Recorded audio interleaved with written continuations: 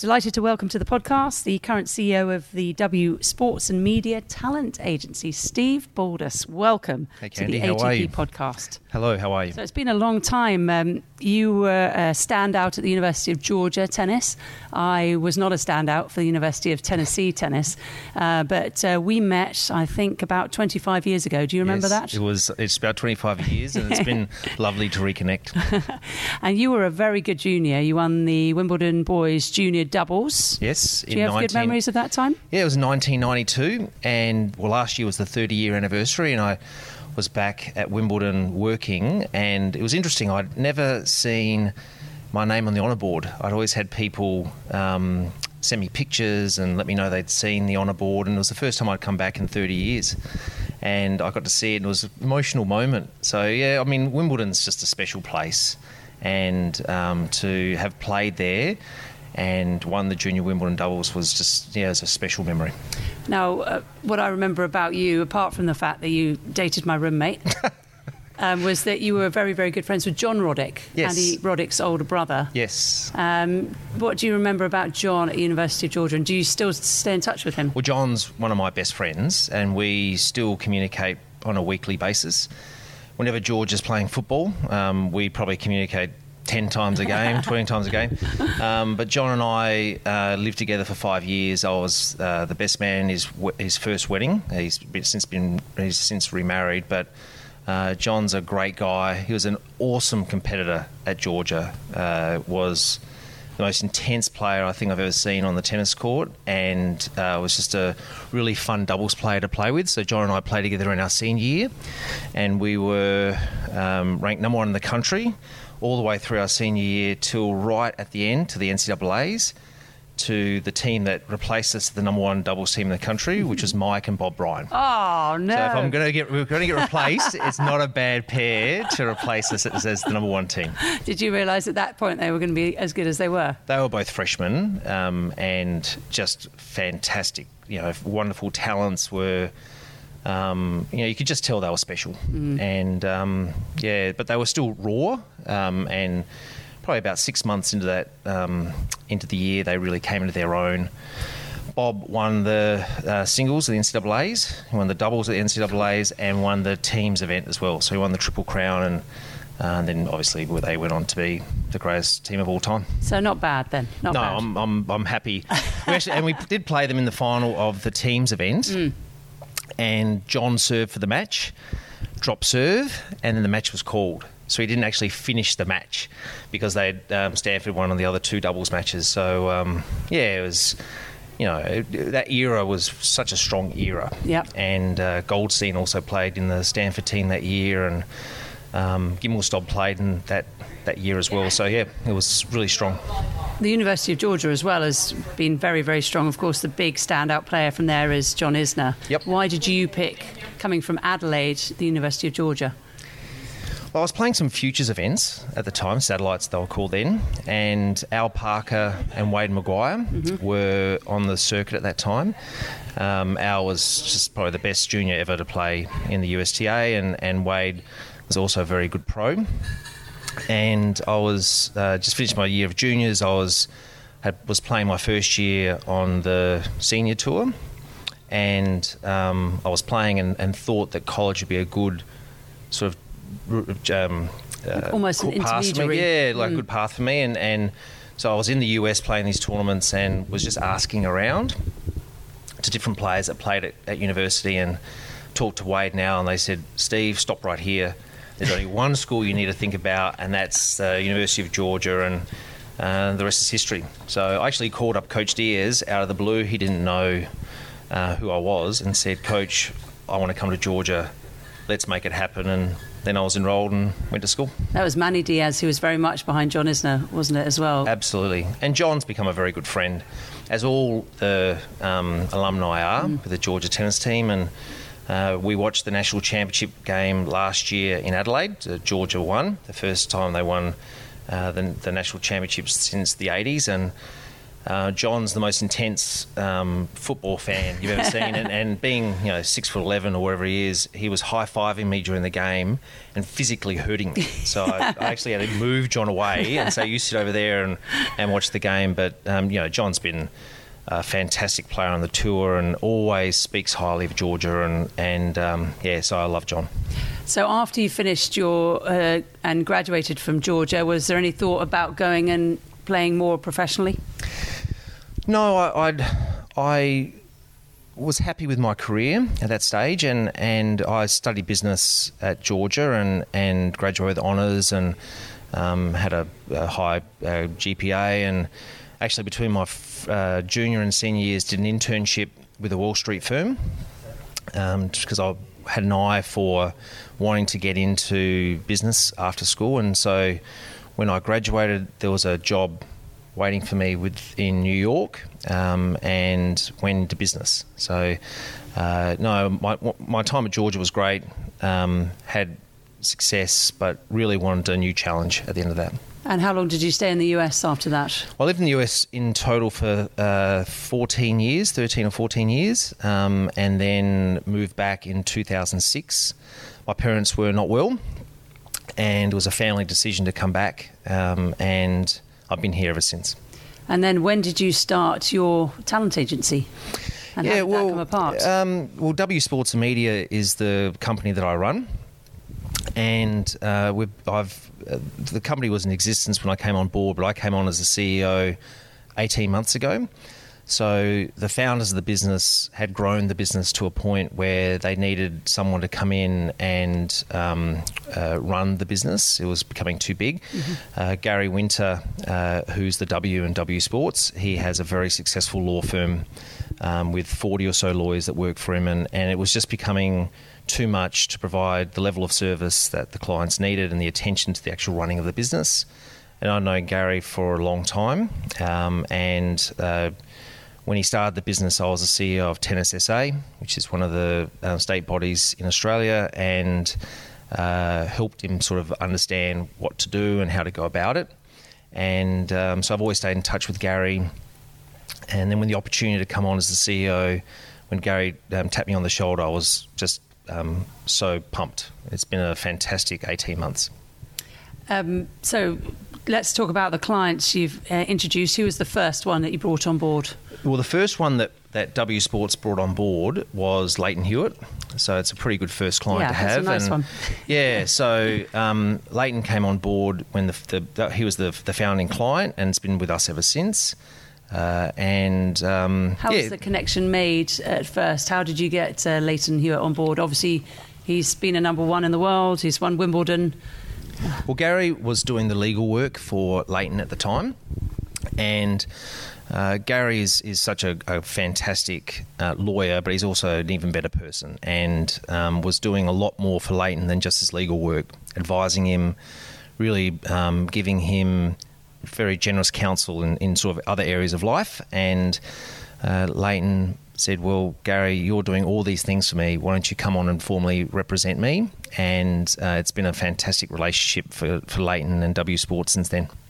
And then, obviously, having Leighton Hewitt on board is a major claim, because I suppose it snowballs, doesn't it? If Leighton Hewitt says, well, I'm working with Steve and Gary, and then someone else thinks, well, I'm actually looking for that kind of help as well. Is that how it's worked? Yeah, I mean, word of mouth is critical in this business, and we've been very fortunate, obviously starting with someone as held in such high esteem as Leighton, that then gives a lot of credibility. And Gary, up to 18 months ago, did a fantastic job of bringing on very A-list clients, and that gave me a really great platform to grow the business. So with someone running it, giving it full attention, we've probably doubled in the last 18 months, and that really comes down to the quality of the service and the way in which our clients talk about us.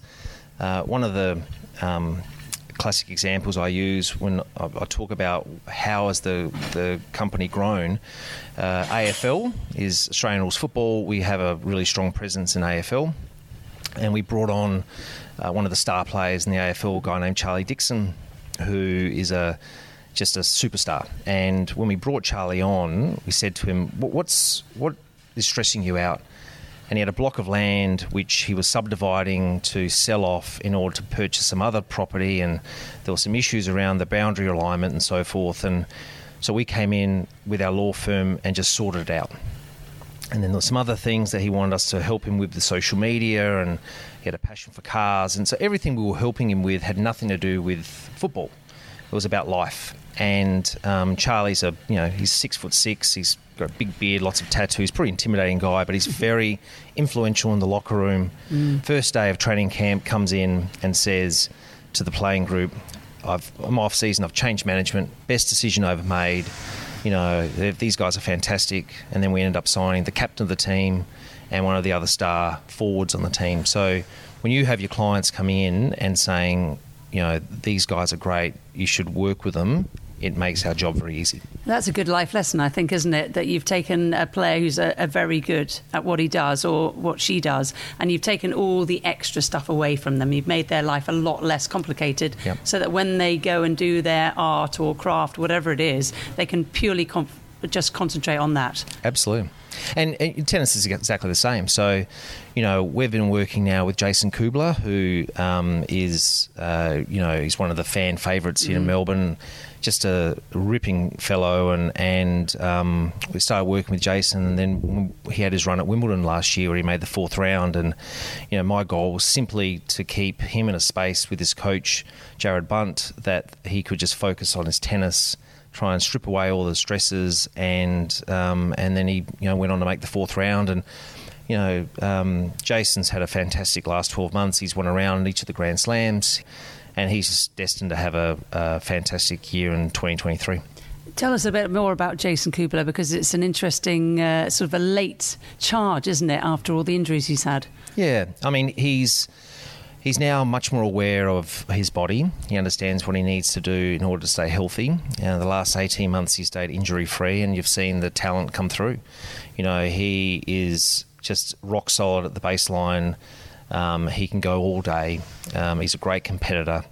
And, it's fantastic when you see the perseverance of a player who just never gives up, even in the face of such adversity, and you can just really support someone like that. You really want to, root for them, because they haven't had it easy. And there's no more humble, lovely person than Jason on the tour, and it's great to see him succeed. I suppose with your background in tennis, you can actually advise him as to who he needs to work with, perhaps what he needs to stop doing, what he needs to start doing, and that really helps coming from a tennis background, I presume. It does. I mean, it's interesting. When we started working with Storm, and I said about my tennis career, and I realised that she wasn't born when I played at Wimbledon. I thought, gee, I'm getting older, but I'm sure she appreciated it. Yeah, it is. But my role is just to understand what I'm there to do. And he's got someone like Jason. He's got a great coach. He's got a great support network. So if players ask, I'm happy to give my advice. But it's not my role to get involved and meddle. But it does help to have a tennis background. You can speak the same language, you understand, you have the same experiences, you can relate to what's going on. So, I think it's been helpful. If any of your players are looking for a new coach or a new physio, new S&C, do you help them with that and try and find the right match? Yeah, we do. Jamie Foulis made the finals of the mixed doubles at the Australian Open last year, and at this time was looking at really investing in herself, looking at what she needed to do to go to the next level. And Dejan Petrovic, who she's still working with now, he and I knew each other from our tennis days, and he was, is one of the most successful coaches on the tour. He's worked with a bunch of players. He's taken to the top 100. He coached Novak for a while, and introduced them, sort of helped connect them. And she's had a career year this year. So, when it's needed, I'll give my thoughts, and often, with Alex Vukic, was involved in structuring a contract with his coach and so forth like that. But the players, they're in charge and they know what they want, and they if they come to me and ask my thoughts on something, I'll give it. But again, it's not for me to sort of overstep what my role is. Sure. Now, we've mentioned quite a few of Australian players, and also you look after the Savills, Luke and Daria Saville, but you have Dan Evans on your books as well. So you've moved into the British tennis market as well. How did that collaboration come? It started at Wimbledon last year, and Jason Kubler played Dan in the first round, and Jason had come through qualifying. Dan was a high seed, and no one really gave Jason much of a chance in that match. Played on a show court. And Dan was playing, and in I forget the name of the court or what court it was, but the player boxes are really close together. And Leighton was sitting next to Gary and myself in Jason's box, and Dan noticed that Leighton was in the box and sort of looking at Leighton during the match and trying to get himself all fired up. And then he started noticing Gary and myself next to Leighton, and Jason won the match.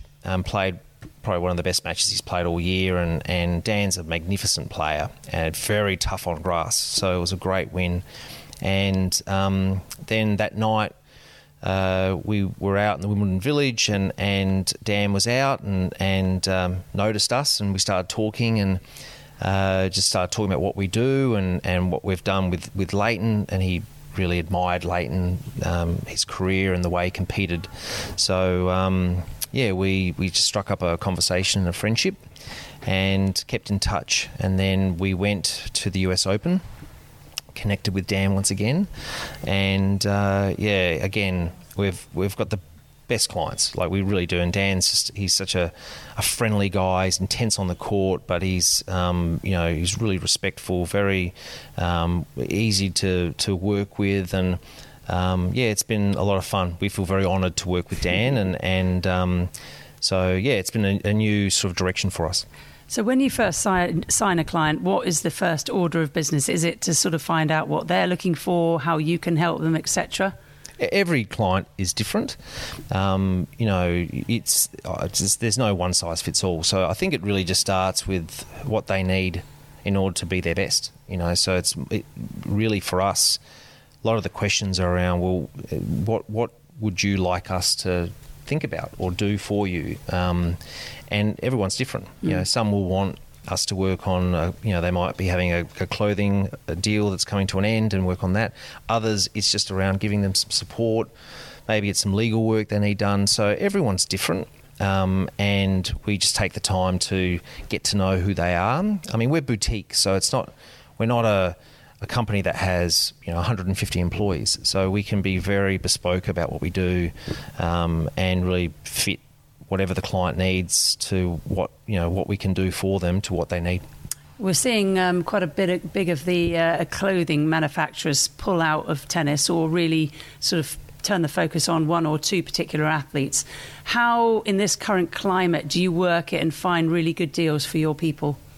Again, it's really understanding what their personal brand is. So, there are certain players that are fiery on the court, other ones that are more reserved.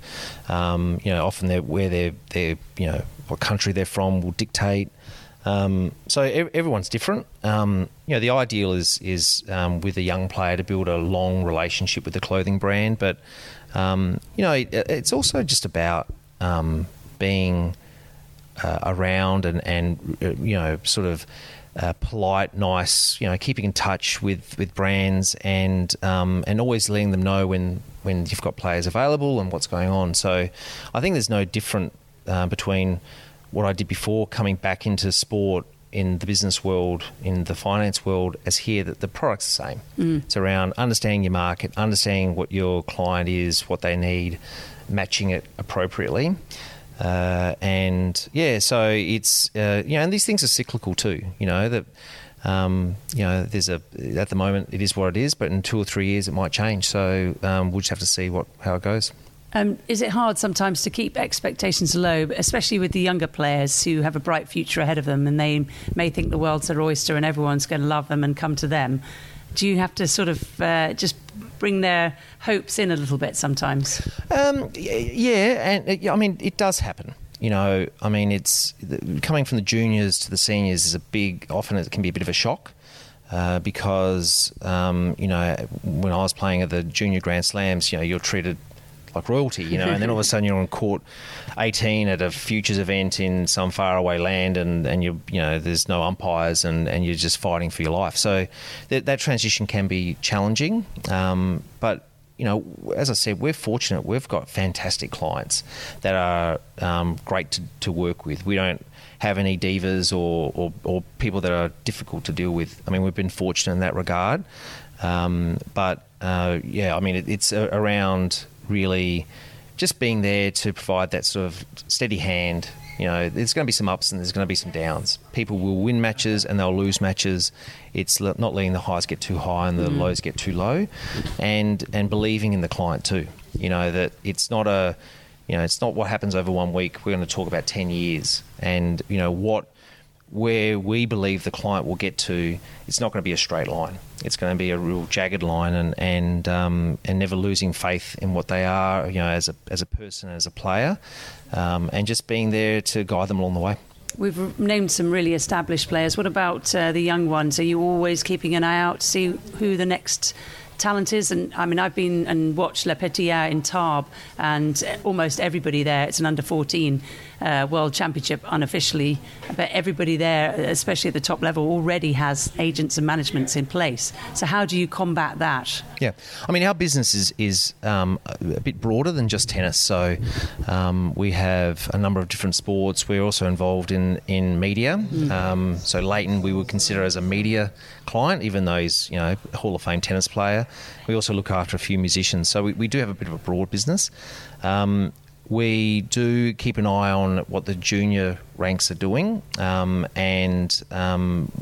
we've sort of built a reputation and a niche in the market to work with more established players that need that higher level of sort of understanding that transition from being a player to post-career as well.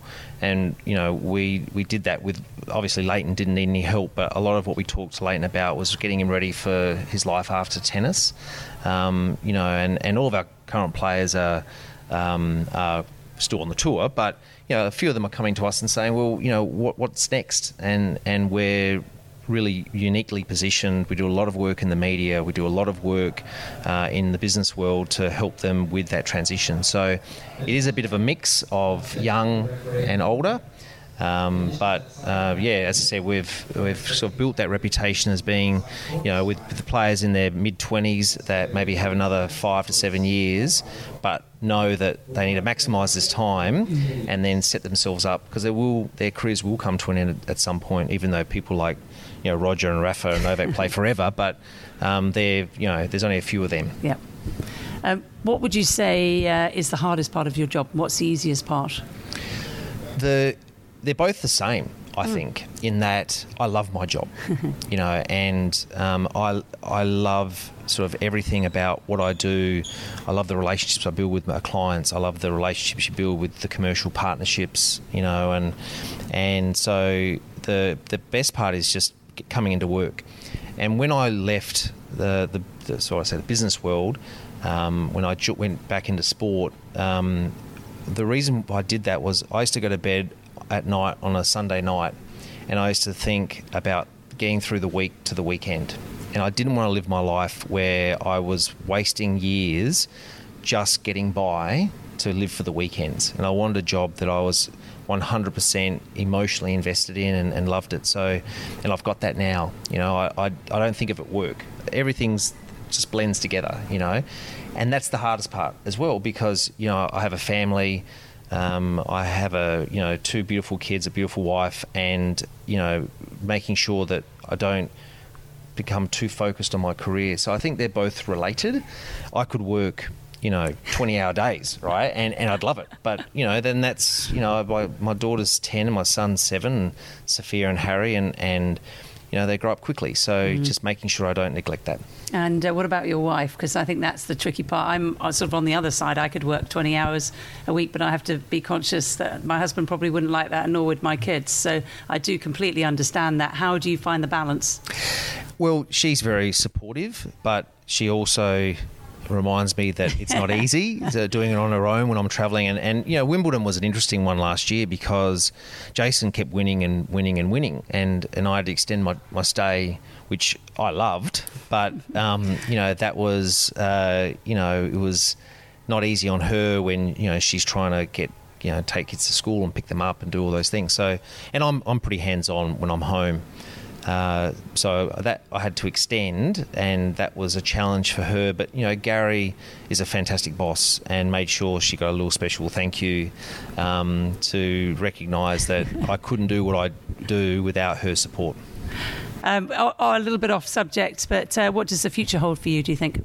Well, I think, it's... we've got ambitions to grow the firm, to grow the company. We've got great momentum. We've got fantastic clients. So, it'd be great to sit here in 5 years and have the company be twice the size and whatnot. But it may not. It's not about the size. It's really about the quality. And I just never want to lose the passion for what I'm doing. I think I'm in a space now where I'm really happy and content. I enjoy the people I work with. I've focused on what we're trying to build, and seeing our talent make the most of their lives. We spoke off the air about Storm. Storm Hunter now. Storm, she had such a great year last year. In the second half of the year, she won the mixed doubles at the US Open with John Peers. She had a fantastic Billie Jean King Cup, and she got married. And just being around her and seeing her perform at such a high level, and then personal life have such a wonderful event. That's really rewarding. So I never want to lose that enjoyment of seeing our clients succeed. Building relationships is absolutely key. It's what the business is. I mean, it's the tour is you're in such close proximity to these people. The players play with the same people week in, week out. So it's like a big family, and there's tiffs within families, and not all families get along, and there's the black sheeps of the families and so forth. But it is a family. You've got to understand that you've got to do things the right way, make sure you're always doing things with the highest ethics possible, and then maintaining the good relationships, because people's paths cross in different ways as well. People play doubles together. They might change their clothing, racket brands, whatever it might be. So you're just making sure that you're keeping in touch and you understand that you're a good person to do business with. I think you sound like you have a very good future ahead, and we shall meet in 5 years and we shall see how the business is going. I'm sure it's going to be thriving. Steve Baldas, thank you very much. Thank you very much for having me.